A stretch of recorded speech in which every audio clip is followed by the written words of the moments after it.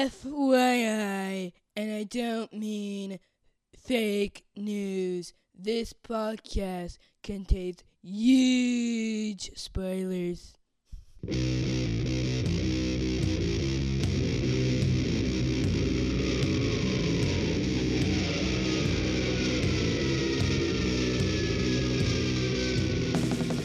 Hey everybody, welcome to episode 223 of the podcast that goes snicked.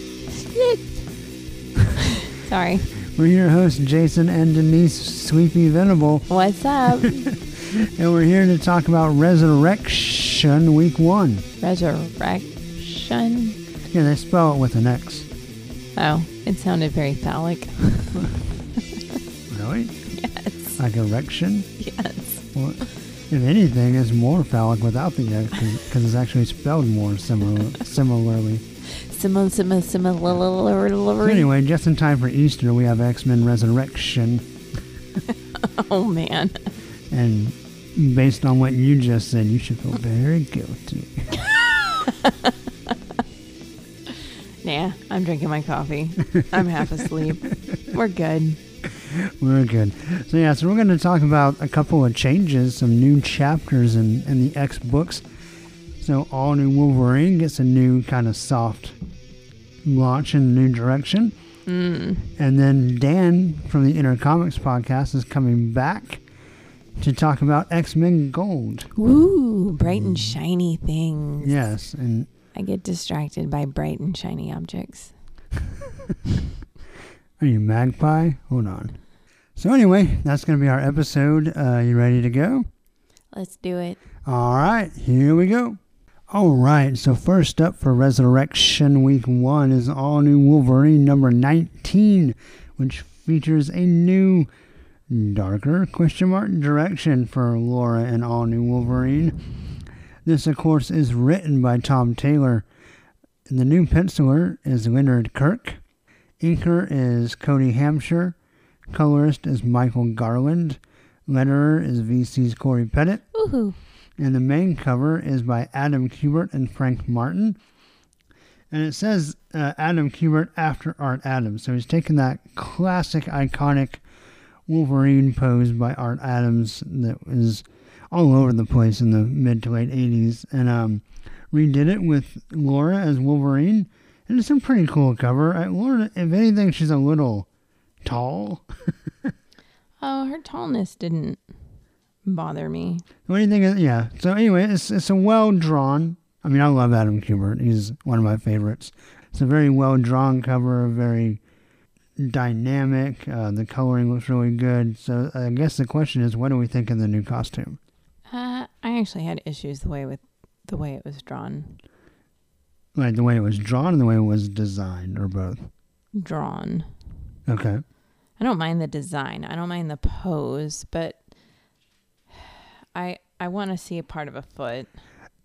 Well, okay, so I kind of thought that too, and then I saw that it was an homage, and so I'm not saying that Kubert would have put the foot in, but I'm wondering if he intentionally left it off because the drawing he was based on didn't have it, if that makes sense. All right, I'll let that one slide, but why is her foot bent?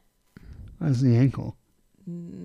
It looks like she has a weird bone. Oh, I don't know. And her shin to thigh Yes, ratio. her leg is very long. I think it's supposed to be perspective, like she's stepping towards you, but it looks like her leg is about 8 feet long. And that her ankle is broken.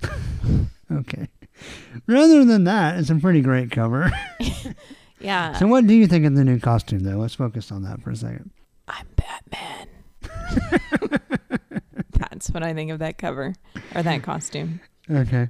It's all I could think of was she was Batman and Gabby is Star-Lord. Right.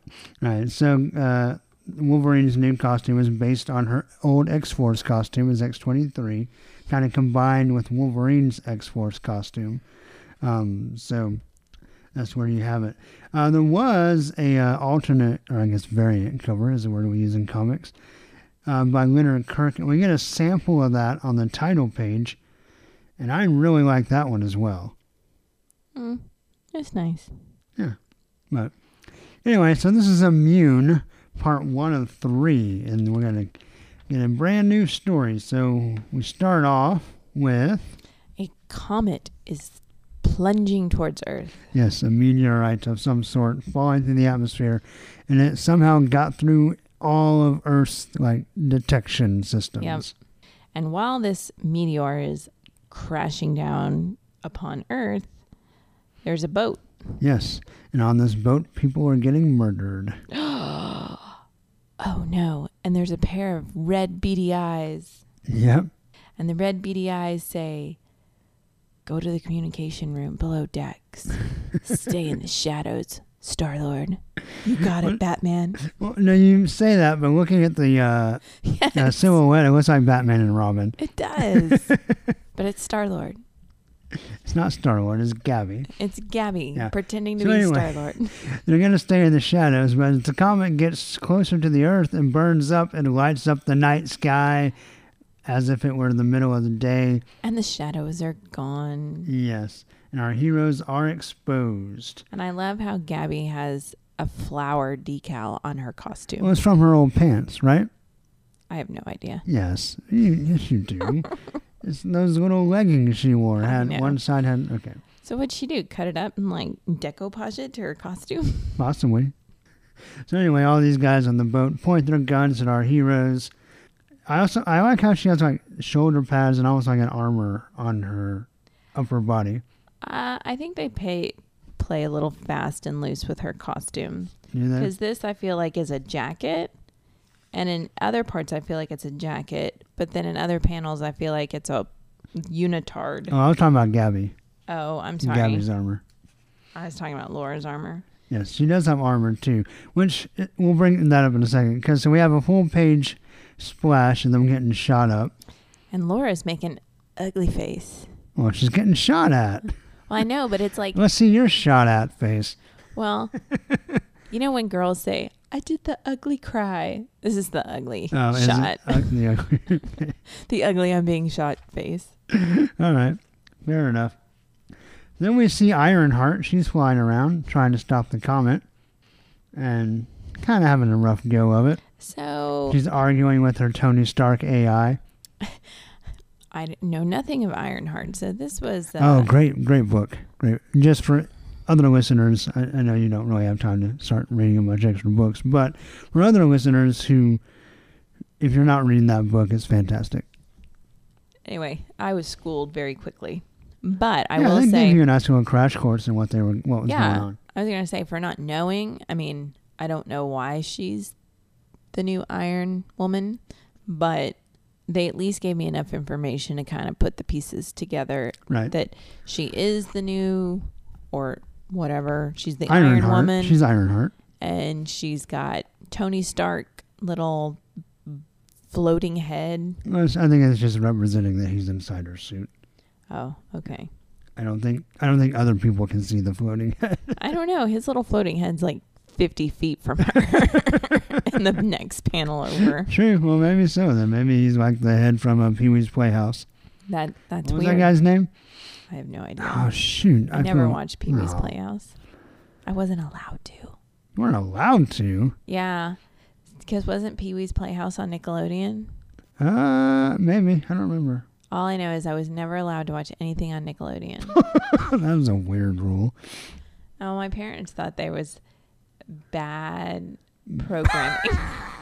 Well, it was, but But you're going to make bad choices in life if Oh. you continue to watch this Yes. programming. you're gonna dump slime on people. Yes, I'm Yeah. going to be disrespectful to my elders. Now that's the Disney Channel, where parents are all idiots. That's the Freeform channel. Freeform. Is that even a channel? How is that a channel? I don't know. So anyway, she's having trouble with the meteorite. Our heroes are laying on the ground dead. And they stand up, and so at first I thought they were just kind of making a play off the movie.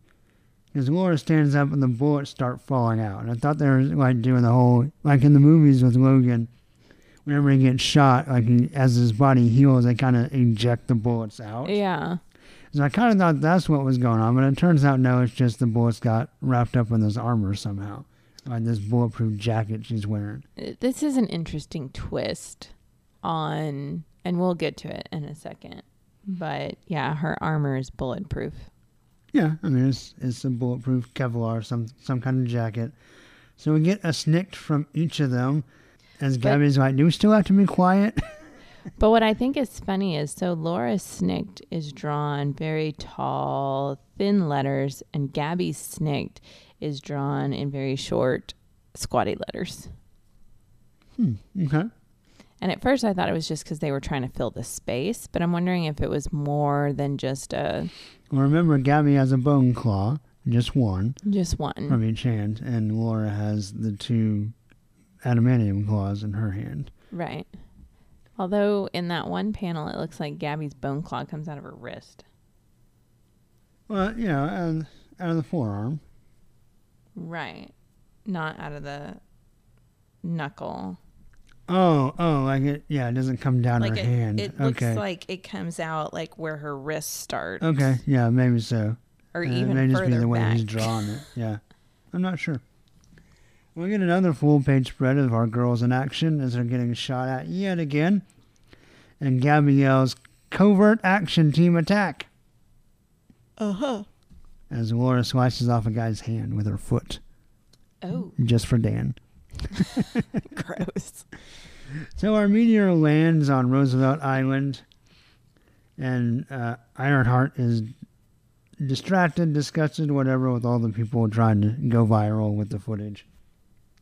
And she's not disgusted yet, Oh, not yet. Okay. but she finds out that there's a little kid. Yeah, a little That baby alien girl. This meteorite was not just a giant rock. Yeah, it was a ship from Krypton. Yep. And this girl pops out and she goes, "Blah." Yeah, and then she says Wolverine's name, Laura Kinney. And then she dies. Yeah, And that's when Ironheart gets mad. Well, but not quite yet. right. Because when we jump over to Batman and Star-Lord.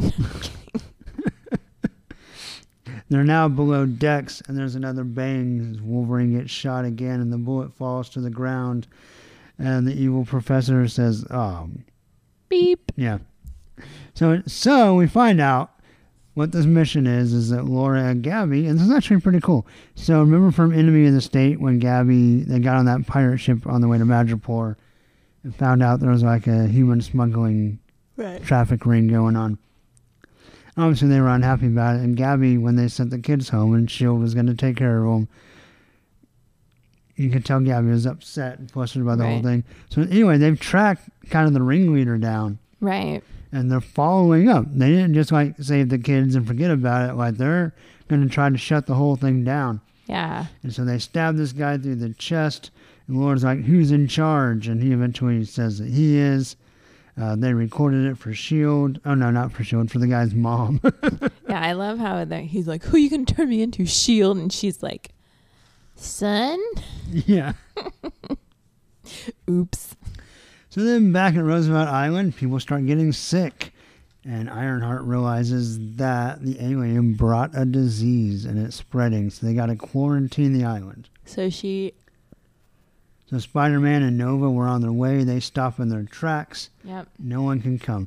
Then S.H.I.E.L.D. gets hardcore. Well, first, we get some more nice banter between Gabby and Laura. So Laura's armor or jacket, whatever you want to call it, is bulletproof. And it was apparently all Gabby's idea. And she's like, "Hey, why get shot?" Right.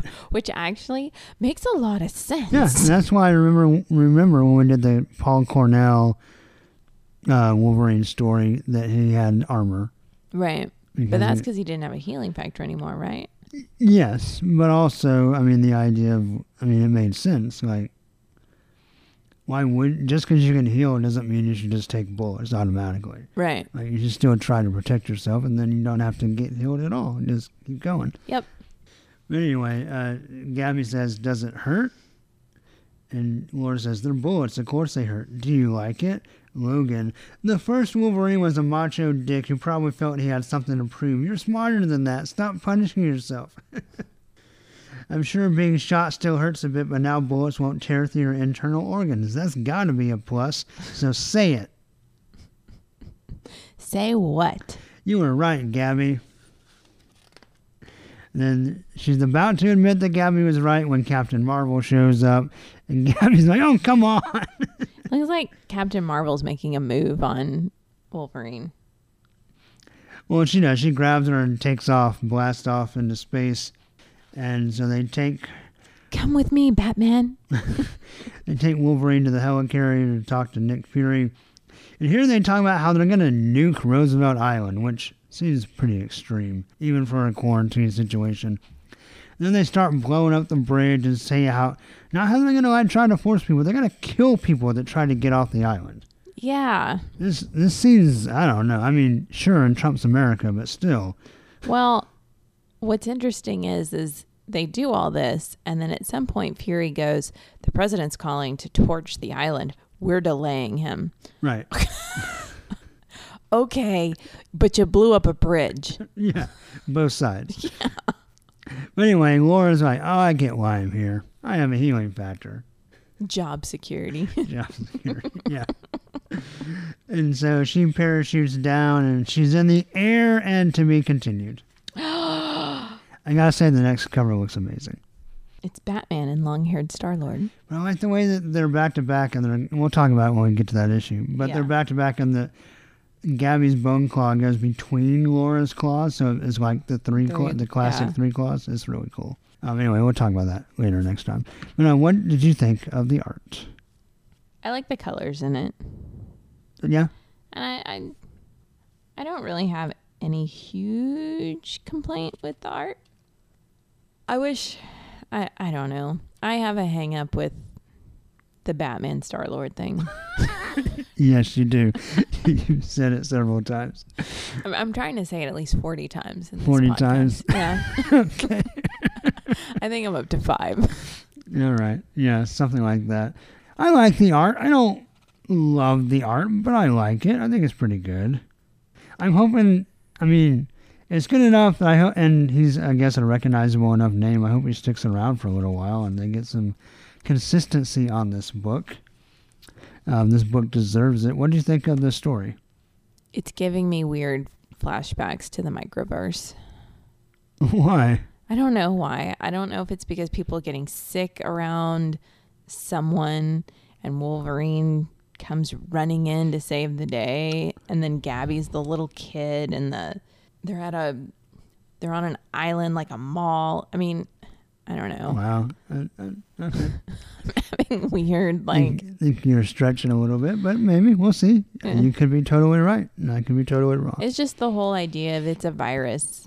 Right. Or people are getting sick, and so Wolverine's going to come running in. So as far as we know, Mm-hmm. Laura hasn't spent just a ton of time out in space. Her corner of the X-Men that she's worked with haven't had a lot of spacefaring adventures. Right. As opposed to Logan, maybe at this point in his career had, already been off with the Shi'ar and stuff like that. So I'm very intrigued by why this alien knows Laura. Yeah. And is she targeting Laura? Is this virus supposed to maybe attack her and overcome her healing factor? Is it just that badass of a virus? Or, does she know that Laura has the key to curing the virus? Mm. I don't know. But it's very interesting. I'm really interested to see and why a little kid? Right. Is she the last survivor of Krypton? I don't know. But yeah, why she's singled out or even knows of Laura. I think at least that part I'm interested enough to try to find out. And Tom Taylor's relationship between Wolverine and Gabby is just fantastic and super endearing and the highlight of pretty much all the issues. Yeah, I can see that. And, we got to see a little bit of Ironheart, and that was fun. Yeah, not like whoa, yeah, this totally warrants, the new direction or whatever. But, I can see that, if they're going to try to do some missions their way, they need the darker costumes maybe. Yeah. But they're going into the darkness of space. maybe so. All right, well, what do you want to grade All New Wolverine number 19? It was very middle of the road for me. Okay. So I'm going to give it 3 out of 6 Okay. and pray that they fix the Batman Star-Lord thing. I need a sound effect to put every time you say that. What would it be? I don't know. Wham! Pow! Yeah. All right, well, I'm going to give it 4 out of 6 claws. I think I enjoyed it a little bit more than you did. But, yeah, I mean, it had enough to go on. They're following up, right, on the human traffic ring. And you have the alien mystery thing. And, yeah, I mean, there was enough going on, and the art was solid enough. So 4 out of 6 for me. For All New Wolverine number 19. 3 out of 6 for Denise. And that's our first Resurrection book. And now we'll talk to Dan about X-Men Gold. Score. Gold. Gold. Bright, There's gold in them there hills. gold. Yep. All right. Next up for our Resurrection Week 1 episode, we're going to talk about the debut of X-Men Gold, and you just heard Ollie's review, but also weighing in the return of Dan Cole from the Inner Comics podcast. Hey, Dan. Hello. I might agree with Ollie. You don't think this is pure gold? Oh God! I didn't realise there'd be puns. Perhaps not. Maybe fool's gold. Fool's, there you go. Very nice, very nice. And that, ladies and gentlemen, is what you can expect in this episode. That and apparently lots of background noise. This is going to be the segment full of Jason's background noise. My life on display. Anyway, thank you so much, Dan, for coming back on. Of course, if you haven't heard it yet, Dan was gracious enough to give us all kinds of great thoughts on X-Men Prime, and so I look forward. I guess this is the first official kind of chapter after X-Men Prime, and it's going to be X-Men Gold, the start of the new series. Of course, we have the blue and gold teams, just like we had in the 90s, but, you know, instead of confusing people, they're actually calling the books gold and blue. Instead of going, which one is uncanny and which one is adjectiveless, they put it right there on the cover for you. So thanks, Marvel, for doing that. So, credits for this book, this Resurrection book, which, were you a little surprised, Dan, that there wasn't, like, any Resurrection headdress on this book? Yeah, because to be honest, I'm like, is this... It's a number 1. Right. And then even the number 1's really small. You'd think like a massive number 1, like Marvel usually do. Yeah. Would be on there. Yeah, but nothing like that. It just looks like other than just being a very bright cover, it kind of just is looks like a normal run-of-the-mill issue. So let's talk about the creative team. This is Back to the Basics, Part 1, which is what they promised us, right? And it's written by Mark Guggenheim, penciled by, I've always said Adrian, but I guess it's Ardian CF, inked by Jay Listen. Colors by Frank Martin, and letters by VC's Corey Pettit. And cover is by Seoff, Listen, and Martin on the main cover. Do you have the main cover, Dan, or did you get one of the myriad of variants? I got the main cover, but my cover... Marvel has done a shoddy work for the British version, because it feels like it's about to fall off, so I'm holding it with dear life. But I have the main cover, yes. Oh, no. Okay, well, let's say it did fall off. How much would you miss it? Let me just look at what's inside. Not much, to be honest. Okay, right. So the cover it's a team shot, and true to the name of the book, the background is all like gold light. And the X-Men are coming out of the shiny gold light, being led by Kitty Pryde, and she is flanked by Rachel, who I guess we have to call Prestige now. I don't. Okay. And then we have Clint Eastwood, Old Man Logan, and then behind them we have Colossus, who is probably the best looking part of this cover, and then behind him we have Nightcrawler and Storm. Yes. And, I mean, it's not a bad cover. It's just, I don't know. My eye's drawn to the little character box thing in the X. Right. I just ignore the rest of it, and I'm like, oh, what's this? And I'm just looking at it, and isn't this Leonard Kirk that did these little kind of arts things? Looks like his work. Yeah, it could be. It definitely is somebody different. It's not Seoff or Syaf. I don't know how you say that. There's a giant hole in there. That bugs me. A giant hole? There's a hole.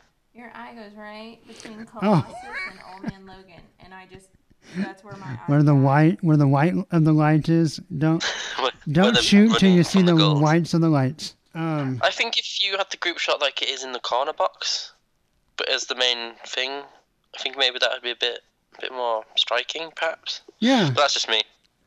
Yeah, Go ahead. I don't know. I just think it's a bit. This cover's a bit boring. It's bright. You'll see it on the shelf because it'd be the only that looks so unbelievably yellow. Right. Gold, Dan. Gold. Yes, but other than that, it's just like, meh. They should have charged it off $5 more and made everything gold foil. Ooh, that would have been. It's a return to '90s. We should have had the gold foil embossed cover. That would have been. And then one could be a blue foil. Oh man, that'd be great. Blowing minds. Oh man, I remember those days. Actually, probably more fondly than I should, but whatever. The cover's just kind of eh. And this is a weird thing that happens, Dan, and maybe you have an explanation for it. I don't. So this is like the second or third guy in a row who jumped ship and came over to Marvel from DC, and whose work that I loved at DC, and I think is just kind of average at Marvel. And so I don't know if they're asked to do something different, or if it's just different inkers that are making the art look a lot different. But, I kind of think of Aaron Kuder, whose work at DC was phenomenal on his Action Comic stuff, and even some of the Green Lantern stuff he did before that. Then he came over and did Death of X, and it was like, it wasn't garbage or anything, but it just was like not exciting at all. And CF's kind of the same way, or however you say his name. Really, really enjoyed his new 52 Batgirl, and he also did some Green Lantern stuff before that. That was pretty good. But we'll talk more as we go through this book, but his art's just kind of average. I think maybe the book clearly has just like a distinct idea of what it should look like, so maybe it's been asked to do it a little bit more classical. Yeah, maybe so. I don't know. I say classical, dull. I don't know. I don't like the cover. It doesn't strike me because it's not fair to compare it to X-Men Blue with Art Adams on the cover, but that's a striking team shot composition wise, whereas this is just running. Yeah, running. I was running. And I don't know. They don't even look like they're running right. Like Old Man Logan. And of course he is old. Maybe he's got a hink in his hip. But he has bad running form. But anyway, enough of the cover, I guess. We start off with the Fact Channel. And we have this lady, Lydia Nance, who is explaining why it's not bigoted to hate mutants. Yes. That's contemporary. Yeah. In fact, I was thinking of kind of the analog, because she talked about why mutant phobia was not the same as racism. And I kind of expected for her, they literally stopped just short of saying, well, but God didn't make the mutants that way, which is what you might hear in a different conversation. So I thought that was interesting. Obviously, she sounds like a terrible person, but her little newscast is going to pop in and out of this episode as different people kind of watch it and react to it. What do you think of starting the book this way? I think I don't really know actually. I sort of read it and was like, is she like a female striker? I don't know, because obviously it's hate and fear is all part and parcel of the X-Men, and I think the book drops the ball quite often when it's trying to hit that. Just this issue alone, and I think starting it with this like sort of rhetoric that mutants are different. It's not prejudice to be upset with mutants because they're people of mass destruction or something. Yeah. Humans of mass, which I thought that was really weird, and she does say human beings of mass destruction instead of saying like objects or people. Like it almost like counteracts her argument to recognize them as human beings. But yeah, it's just a bizarre thing. It's like sort of saying, well, they're feared and hated, and the reason they're feared and hated, as opposed to all the other superheroes, is because they're born that way. Right. And then she says it's not about racism or bigotry. And it's kind of like, but you kind of just said the reason we don't like them is because they're born that way. It's kind of like, right. It's kind of like the definition of some of those words. But anyway, crazy people on the Fact Channel. So obviously, someone doesn't like Trump. Right. So. Yeah, it was kind of weird. I think it all obviously is kind of trying very hard to say this is the world the X-Men are back in. No more dealing with Inhumans and magical stuff. It's back to they're fighting against oppression and prejudice and bigotry and all that. So that part I thought I was fine with that. Then we get a double page spread of a different team shot, which looks a little bit cooler than the cover. It should have been a cover. Maybe it should have been like a wraparound cover. And it's the X-Men Gold team in some rubble. Old Man Logan has his claws out this time, which I thought it was a weird choice to put him on the cover with no claws. You figure they would like show everyone using their powers, you know? But those claws are so like chunky. Yes, they're very chunky and a little bit short, but we had that in X-Men Prime as well. But I think Colossus looks good. I think Kitty's facial expression looks good. Kind of her pose in the rubble here. Nightcrawler looks fine. I don't know. He's doing an interesting thing. And I don't know if you caught this or not. His Old Man Logan to me looks a whole lot like John Bernthal. Yes, he does. Now look at him. Can I just say two things that would improve the look of the characters? Okay. Give Colossus a full top, because there's no point. That weird X thing is weird. Yes. And maybe give him actual trousers, and just take the cape off Rachel. Prestige. Grey. Yeah. I'm not saying it. I'm not part of Prestige. I think it is terrible. What happened to her facial tattoo stuff? Obviously, we're not allowed them. Okay. Now she just has these weird like things that are gonna eat her eyeballs. Yeah. They do look weird, don't they? Yeah. Oh, and give Storm some trousers. Pants. That would be nice. Less go-go boot, more working woman. I don't know. Yeah, maybe. Something. But yeah, so the X-Men are here. They're in business, and they're fighting that classic X-villain, Terrax. I was trying to think, is this the first time they've ever fought Terrax?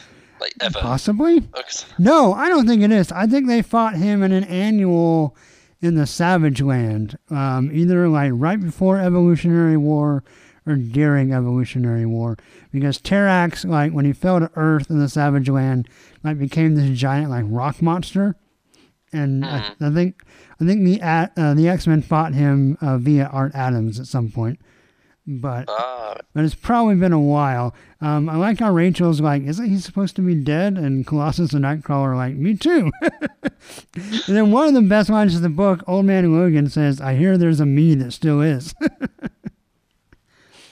No, that was funny. It made me chuckle. But yeah, and they use teamwork to defeat Terrax. You wanna describe some of this battle for us, Dan? Well, essentially, Kitty, in full-on action leader mode, sends Storm and Rachel to keep him, because he controls the Earth, to keep him in the sky, where herself, Nightcrawler, and Logan will go into a skyscraper that's about to fall, and poor Pete has the job of keeping it solid, stable for a little while Logan has to literally leap off. He must still have good legs, because he has to leap off the building to attack T-Rex, where Nightcrawler goes and finds everyone else, and Kitty just prepares herself to phase the entire skyscraper through into the floor so it doesn't hurt anyone or anything else, or cause any more destruction than they already have. And it basically works. Yeah.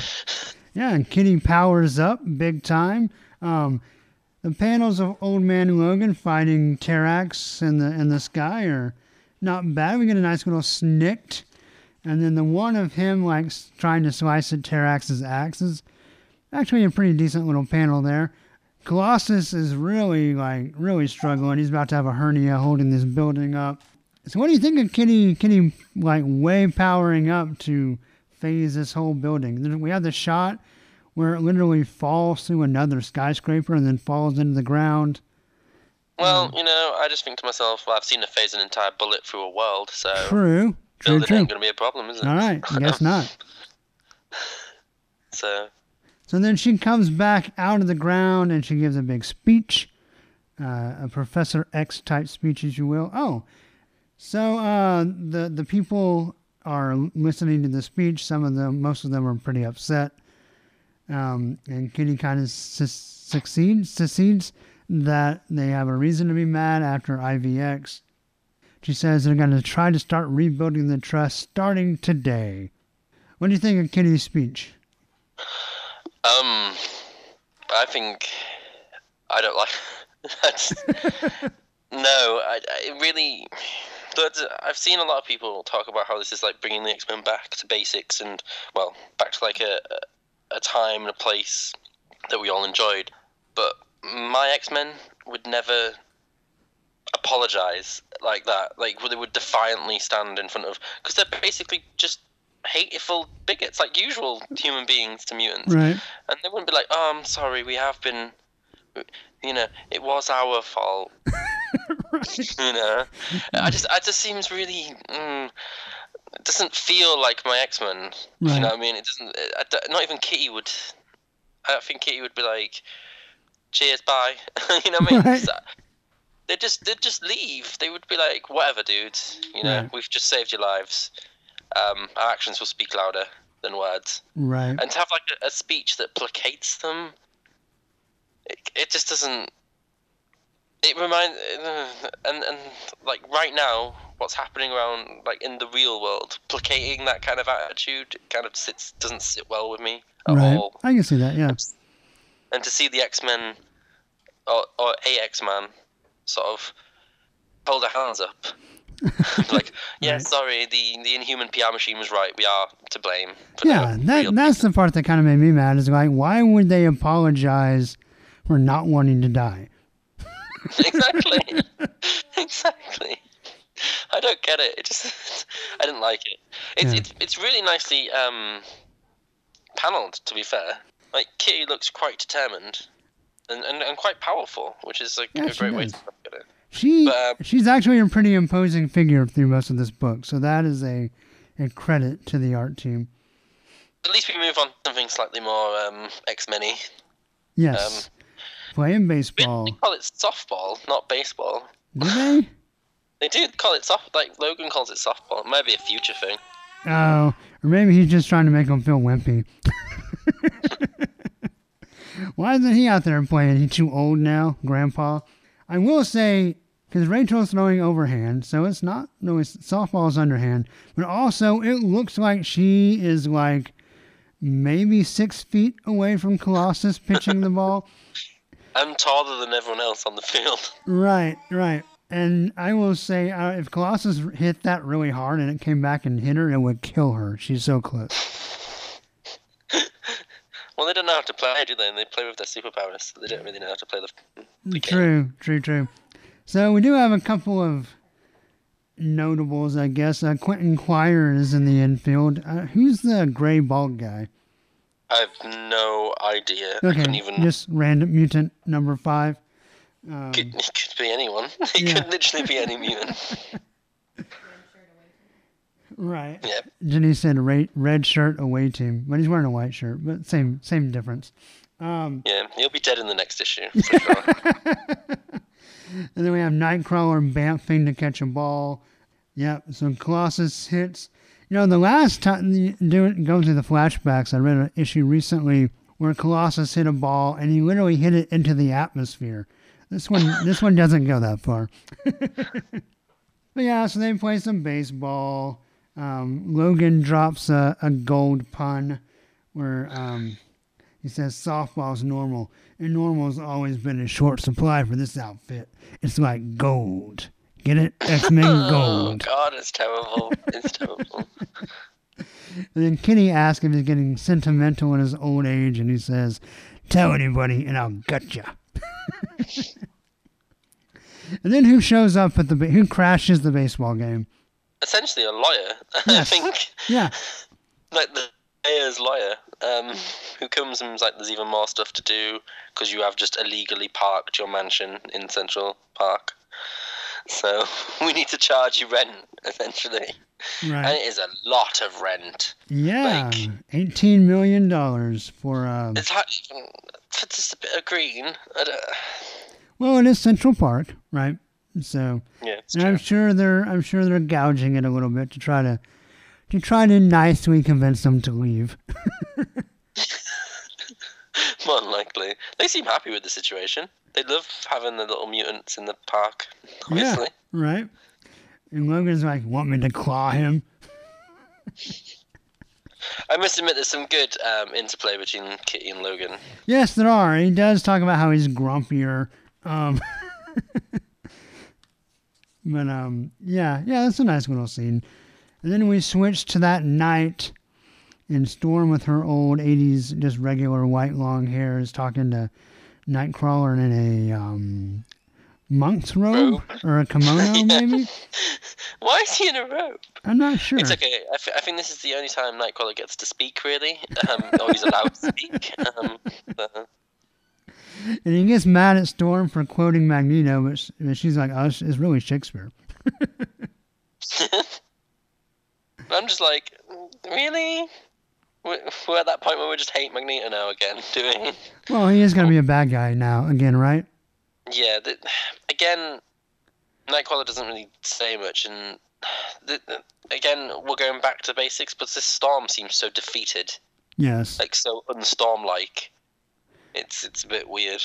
Yeah, it's interesting. Again, going back to this whole thing is all our fault. It's my fault. I led the X-Men to war. How dare I fight for our survival? And then even Nightcrawler's like, the X-Men didn't lose. Yeah, and then right on cue, we get our newscast. And Storm's like, "Oh, but we did." People hate us again. Because you never know what's going to happen, because we upset the Inhumans that were just sat on their ass doing nothing, letting us all die. Yeah.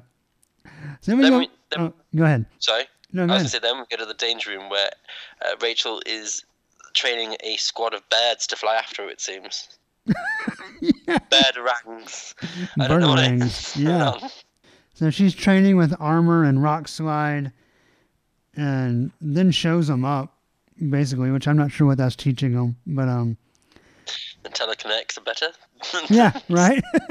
My powers are better than yours. So sorry. Then she talks about her name change, how it's looking forward. She didn't want to go by Phoenix or Marvel Girl. I don't know why she couldn't just go by Rachel. I don't know. Anyway, that's what they decided not to do that. But it just seems bizarre, because, like, for her to lose her entire past, sort of like to not think about her past anymore, the legacy that she comes from. I know it's not like move forward, don't be defined by your past, but like she used to live in like a mutant concentration camp, Right. essentially. And from there, she's travelled time. She's gone through Excalibur. She's homaged her dead mum by taking the mantle of Marvel Girl, and she's possessed by the Phoenix Force. She's not allowed to use any of those names because Kitty deems it not happy enough, I suppose. You know, it just seems odd that she wouldn't, like, yeah, why is she not called Rachel? Like, why Kitty gets to be Kitty? Why can't she just be Right. Rachel Grey? They do make fun of how many different code names Kitty has had before in the past, which that was a nice little in X-Men joke. Of course, she was Ariel and Sprite and Shadowcat and all that, but she's just going back to Sprite. Headmaster Kitty. Yep, back to being a headmaster again. Oh, sorry, it wasn't. It's not a new idea, everyone. Yeah, but she's going over the paperwork and she's lamenting kind of sarcastically, well, maybe I can just go back to the Guardians of the Galaxy or, be trapped inside of a giant space bullet. That was fun. And she refers to the Kitty Pryde and Wolverine miniseries even. That's a nice pull. About being an immortal demon ninja psychic puppet. And then she talks to Professor X and she jinxes herself as Colossus comes in and asks her out, basically. Ask her to have some dinner. Kitty even gives him an out. Says, well, yeah, I could as friends. And Colossus is like, nah, that's not really what I mean. But it's so weird because, people would want to see that relationship. But it's like, nope, just no. Right. Let's just throw that in front of the brick wall. Of that, because we're trading on nostalgia, but we dare not reignite some relationships that people actually Well, let me ask you this. Do you think this is a false denial? Do you think Guggenheim's just trying to throw us off the trail? Probably, because they're trying not to be as Whedon as they have been so far in the book, I suppose. So, you can't try. You can try.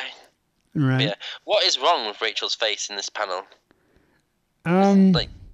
She got hit with a spatula, maybe? I don't know. She looks a little off. Yeah.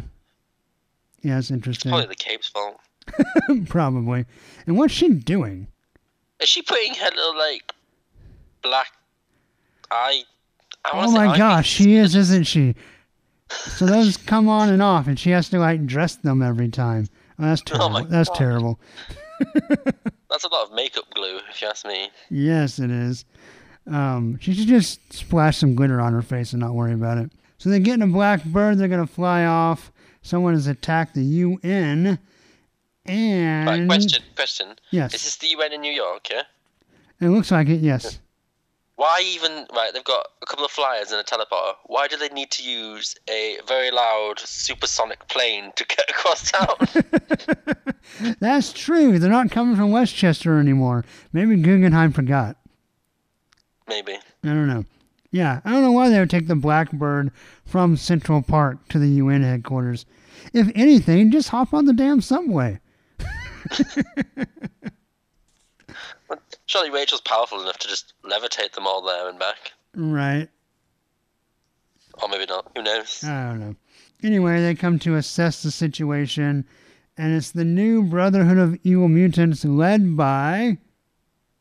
Dun dun dun. Magma. Yeah, is she bad now? I can't remember. I know can't she had either. a nervous breakdown or something. Okay. Oh yes. She during what was it when everybody lost their powers? After House of M. M Day? Yeah. M-Day. Because when her power, shoot. Because she was with someone and they died because they lost their powers. And so she got really mad. But that was years ago. And maybe she hasn't shown up since then. I don't know. I thought Avalanche was dead because the Red Skull did something to his brain and then he killed himself. Oh, yeah. Yeah. And how demonic does Avalanche look? Literally... Maybe he is evil. dead. Maybe he's undead. And what the hell is that monster in the background? I think that's Predator X, but it's a little bit different design, so it could be something else. But that's... There's obviously Pyra, but without his backpack. Oh, yeah. Yeah, who's going to be his fire starter? I don't know. And is that the guy? Is that Desart from DC? The guy in the robe? Yes, but otherwise known as Mask. Oh, it's that dude that does weird things to people's faces. Yeah, I'm pretty sure. So it's the underpowered Brotherhood of Mutants versus a fully powered X-Men. Because let's be honest, unless that helmet stops psychic projection, surely Rachel would be like, Phoenix Force, boom, done. Right. Yeah. We're done here, right? Oh wait. Kitty could kick them all. Yeah. Do you think Magma is taking the place of Pyro's backpack? He just pulls her heat and that's all he needs? That could be cool. That'd be a great visual. Yeah, it would be pretty cool. Hopefully it is, but it probably won't be. That would make too much sense. That'd be too original. It would. There's no originality in here. And to finish off the issue, in my book anyway, I've got The Road to X-Men Gold, which is a literal history of specific events which mainly deal with the cast of this book, right, but also helps to reinforce the fact that apparently Cyclops was insane and the Inhumans were amazing. Where does it say that? Well, like, stuff like... I didn't read all this. Number 35. Number 35. Storm joined the team to help keep Cyclops' brutality in check. Brutality? This is Kieran Gillen's run, right? So just after Schism, he was not brutal. He was like murdering people. You know what I mean? No, but remember the big argument was he put kids in harm's way, right? He's basically talking about the Extinction Squad, and right. He basically made the most powerful X-Men squad of all time just to scare people. He wasn't brutally hurting anyone. and then obviously if we move to 37, we have Power Mad Cyclops killed Xavier. Well, While a Phoenix Force corrupted Power Mad Cyclops killed. He wasn't really power mad because he saw that because it was Emma that went crazy, and he fought Emma. And then when he finally got all of the Phoenix Force, he felt betrayed by Xavier and killed him. Yeah. Because he lost control. It was because he lost control. You know, the same grace everyone gave Jean Grey. Oh, you lost control, that's fine. You can be an X-Men now. He didn't get that free pass. He had been possessed by Apocalypse and everything. He didn't get the free pass. No, he's just like an evil psycho. And then obviously... to be fair, he's not a busty redhead. Right, yeah. Cyclops soon escaped and began leading an outlaw mutant rebellion, causing distraught fellow X-Men Beast to use time travel equipment. Yeah, wow, this is very anti-Cyclops, which, you know. If you had this, hoping they could help stop the mutant genocide, Beast feared Cyclops would provoke, which is generally what actually happened. But the way they word this is like, poor old Cyclops is like, he's a mentalist. And my favourite is a fundamental disagreement between Cyclops and Wolverine, whether to train young mutants to safely control their powers or to use their abilities for war. Drove a wedge between them. And then it says, like, the school's really good, but it got attacked a few times is essentially the next one. and they push over the fact that this book is copying Whedon's Astonishing X-Men by just saying, simultaneously Cyclops, who had also returned, convinced Kitty to join the X-Men, hoping that a likable nature would help the team's public image. That's literally all it says, when really what he was doing was that is just one element of his entire plan, which was to make them superheroes again. But we don't mention that. Let's not mention that. Right. Because that would give up the idea that we don't have actually any original ideas. It's just insane, generally. Yeah, and my favourite bit is, however, when finally learning of the fatal nature of the mist for mutants, the Inhumans worked with the X-Men to destroy the cloud. After basically saying, you can't touch it, it's our religious freedom to allow this poison cloud to come around for practically like 6 months plus however many books there have been. Right. No, that moment, it's just Marvel trying to say, please keep buying Inhuman comics. They're not bad, we promise. It's crazy. But going back to Gold, on a whole, what do you think of the art overall? I think it's stronger than the writing. Yeah. It tells the story. It reminds me of a few people though, which is, I don't know if that's the purpose. Gary Frank is in a few of these issues. Like, the faces remind me a bit of Gary Frank in places. Okay, I can see that.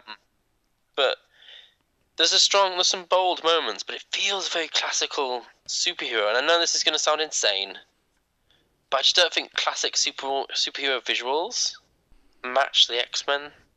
And that sounds mental, because if you think of the people who have actually worked on the X-Men when they were growing and they became like the classical vision right. of books. But I know this sort of style just kind of mutes the whole book for me, and it's not dynamic. The X-Men they look great. It looks good. It's solid. It tells its story perfectly well. It, you know, the actions and the action shots are okay, but the actual fight with T-Rex is kind of like a non-starter. The biggest moment is essentially the phasing of the building. If you've not been an X-Men fan, I can imagine you'd be like, "Oh, that's kind of cool." But if you've seen her phase something through a planet, you've kind of gone, "Well, we've taken a slight step back now." I watched X-Men Evolution, one of the best X-Men things ever to be on TV, and there's like Kitty in that phases the Black in one of the episodes, and so I'm like, I've seen her phase many things, so I'm just not impressed. But to be fair, the art is stronger than the script, because I think the script is struggling to find what it's trying to be. Right. It's the Kitty show, which is fine, because I like Kitty. Yes. But her and Logan have the best stuff going on in this entire book. Like, their interactions are easily the best moments of the book. They're the only things that are close to what I'd call actual character work. Colossus and Nightcrawler might as well not be there. Well, except for Colossus, making things awkward with Kitty. So I suppose it'd be better said that Rachel and Nightcrawler and Storm might as well not be there. Right. Storm is essentially what she is like in the original films, where she's just a prop for special effects. And Nightcrawler doesn't really do anything at all. And I know it's only a first issue, and you don't want all there's constraints and such forth, but right. we as seasoned comic professionals now, seasoned comic readers, have read many first issues with mass ensembled casts, and they've managed to highlight all of the cast at once with specific moments, which gets you engaged. I agree. It's been done. It could have been done. Maybe make the lawyer bit 1 page instead of 2, and give Nightcrawler an extra page or Rachel. It's like the whole point of this is like we asked for it, whoever we were, right? And I feel like I never asked for this book to be like that. I do hope it gets better. I do still feel like there's a lot to go. It is only an issue 1. It's unfair to write the whole series off on one issue. No, right? You can't do that. But I feel like it's got the best intentions, but not everyone knows what happens when you have the best intentions. Well, I'm curious because I thought the issue was fine. Like it had its moments. I don't have just historically a whole lot of faith in Mark Guggenheim. He took over the last version of the Adjective X-Men after Brian Wood left. The space station. Yeah, no, that was terrible. It was a waste of a story, and so I don't know. I'm hoping he can kind of just say, "Oh, don't ignore that. I'm going to write something else." And I mean, we do have a couple of. I guess the jury is out for me on whether he can actually establish kind of a classic X-Men feel. Whether he can just sprinkle X-Men tropes throughout a bad script and hope that it works. That's the thing. It feels like that. Like when she says she survives the experience. Right. You're trading on your nostalgia. You're not giving me anything new. That really annoys me. The biggest thing that annoys me the most is this reminds me specifically of one specific moment in X-Men history, and that's X-Men Reloaded, which was Grant Morrison had left the X-Men, and Claremont took over one book. And it was the team where it's like Bishop. Oh, Extreme X-Men. Not Extreme X-Men. It's the one just after Extreme X-Men. Oh. It's just it's got like Bishop, Nightcrawler, Cannonball. X-23 was introduced in the first storyline with it, and it's drawn by Alan Davis and it was written by Claremont. And okay, they were going for like that whole they're back in bright superhero costumes. Right. Because okay. he was doing that while Whedon was doing Astonishing, and Whedon was kind of doing it right, and Claremont was just doing Claremont and trading on the fact that he was Claremont. And this is what that feels like to me. It feels like this is just trading on the fact that it is trying to be like it is in the past. Right. But they're trying to. I was like, oh look, it is different. Look, they're fighting T-Rex instead of like someone else. And look, the Brotherhood doesn't have. It has Magma as the leader, not Magneto. Shock horror. But I'm like. It's been a couple of months ago since Kitty was basically the headmistress of the school. She was already Professor Kitty in All New X-Men. It's not exactly new, and that's the problem. Is that the main focus, the main newness of the book is that, oh look, Kitty's in charge. It's different. And I'm like, well, we've literally just read this. Like 2 years ago, I've literally just read Kitty in charge of a group of X-Men, and Bendis is a better writer than Guggenheim. Oh, definitely. Down. Yeah. So, and that's the problem. If it keeps throwing tropes and things I've already read at me, I'm just gonna be like, it feels like a Diet Coke version of the Coke I used to drink. So it's not as bad as Pepsi, but it's not Coke either.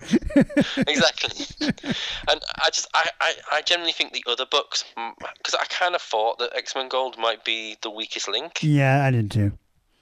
So I'm hoping the other books like jump up, because I've actually read some of I haven't read all of it, but I read some of Laura's sort of new direction. Yeah. And I thought I was so far I was quite enjoying it, but yes. I think I just enjoy Wolverine. Yeah. I think she's great. But and I generally think that the other books might be a little better, maybe. I don't know. It's hard to say. Yeah. We'll see. I think the big test for me on this series will be in the next issue, because if you look at the cover, obviously it focuses Old Man Logan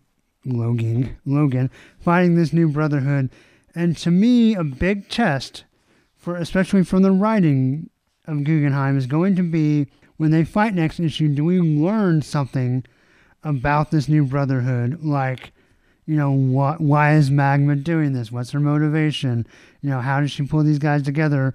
Or is it just going to be a fight with a couple of nods to sentimentality again? And that'll be kind of a big determining factor with how much potential this book really has. Because if there's nothing there and they're just a team just to fill the role of the villain of the issue, and we don't establish something with those characters, and I think I'm not going to have a whole lot of hope for this book. But if we can get something kind of meaty on the villains and actually have them mean something, and not that they have to be like a 6-part arc, but maybe talk about Claremont, maybe we can have some good recurring villains that pop up every 6 months or so, and I don't know, that can be interesting. So I'm going to kind of grade this with a lot of, well, let's see what number 2 looks like, but yeah, just felt kind of just not bad, but not exciting.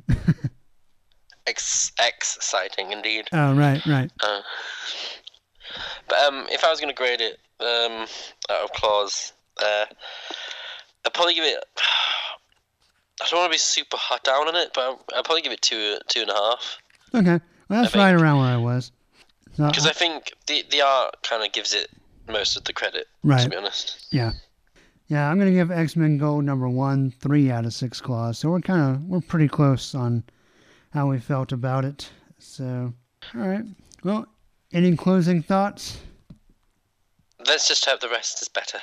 Yeah, we will. We will cross our fingers and an X and hope that that this book gets better and the other books start off a little stronger. So I see why people like it. You were talking, I don't remember now if it was before or after we started recording, but you were talking about how this book is getting pretty high marks, kind of just generally speaking, and I think it's because just the change in tone and people are just kind of being blind to what's actually, the quality of the writing and the art, and just saying, oh yeah, I want my X-Men to be heroes. So they said that, so I love it. Or maybe I suppose if you fed crap for however many times the IVX era was, right, I think anything that isn't crap will taste sweet. Right. Yeah, exactly. It's always good to eat corn off the cob and not out of a diaper, right? Very much. Y'all can quote me on that. All right, well, Dan, thank you so much for coming back on, and we will see if we can keep this up. Yeah, I'm more than likely help you with the other ones. Awesome. Talk about Blue. Generation X. I can't remember the rest. Yeah, whatever they are. X ... So, there you go. Awesome. Why don't you once again just kind of give a quick rundown of your plugs, what you have going on? Just follow us. Go on Google and just put Inner Comics Podcast, and everything will just pop up. You've got the SoundCloud, we're on iTunes, we're on Twitter at Inner Comics Pod. God, there's more probably, but I'm forgetting because I'm terrible at plugging everything. So yeah, you'll know. Just type in Inner Comics Pod. You'll find us all through that. Awesome. Easy. Sounds good. And what's your personal Twitter, if you would like to divulge it? At Gizmo151183. Awesome. So there you go. Awesome. Well, thank you very much, Dan, again. And that was X-Men Gold #1. And we will see what the future brings. Thank you. All right, that's going to do it. Hope you enjoyed our episode as we kick off the new chapter in the life of all our X-Men characters, of course, including Wolverine and Old Man Logan, because this is the podcast that goes snicked. Snickety snack. Yep, and this was Resurrection Week 1. And thanks again so much to Dan for coming on again and talking about some new books. And I just super appreciate that. So please go listen to the Intra Comics podcast. Do yourself a solid. It's a great show. Denise. Yes. What's your Twitter? At DAS_Venable. There you go. So follow Denise. And also follow the podcast at Snickcast. You can like the Facebook page, and you can even go to the website and look at show notes. And that's snickcast.podbean.com. I have no idea what will be next. I have a couple of things going. I don't know which order I'm going to edit and put them out in. So, I think you know which order, because we've been recording numbers. Right, but I don't know what's going to come after this. This is podcast number 200 and blah, blah, blah. Right. So we're going to go see Logan, and we may talk about that next, or I also have an episode in the cans with Cameron on Punisher War Journal for a flashback, and so I don't know which of those will be next. Did you put a number on that one? Nope, no numbers. Haha, smart. That's right. So, by the time I'm going out of town, by the time I get back, we'll have our next round of Resurrection books, so that may be next. Ooh. So one of those three things will be next. I really want to do the Logan thing. Yeah, that won't be that long, so we'll do that. Are you sure? Because when we get started... Yeah, you're right. We'll probably touch on Legion, too. So yeah. So we'll do that as soon as I get back. Okay. Yeah. We'll get lots of coffee. Yes. And tequila. All right. Well, until whatever is next, you will be along for the ride, won't you? Yes. Won't you? They will. Yes, you will. Yes. Thank you. We love you. Because they love to listen to us. Bantor. Yeah. Bantor. Yeah. Hugs and snicks, everybody. Bye. Bye-bye. And Snickety snacks. snacks.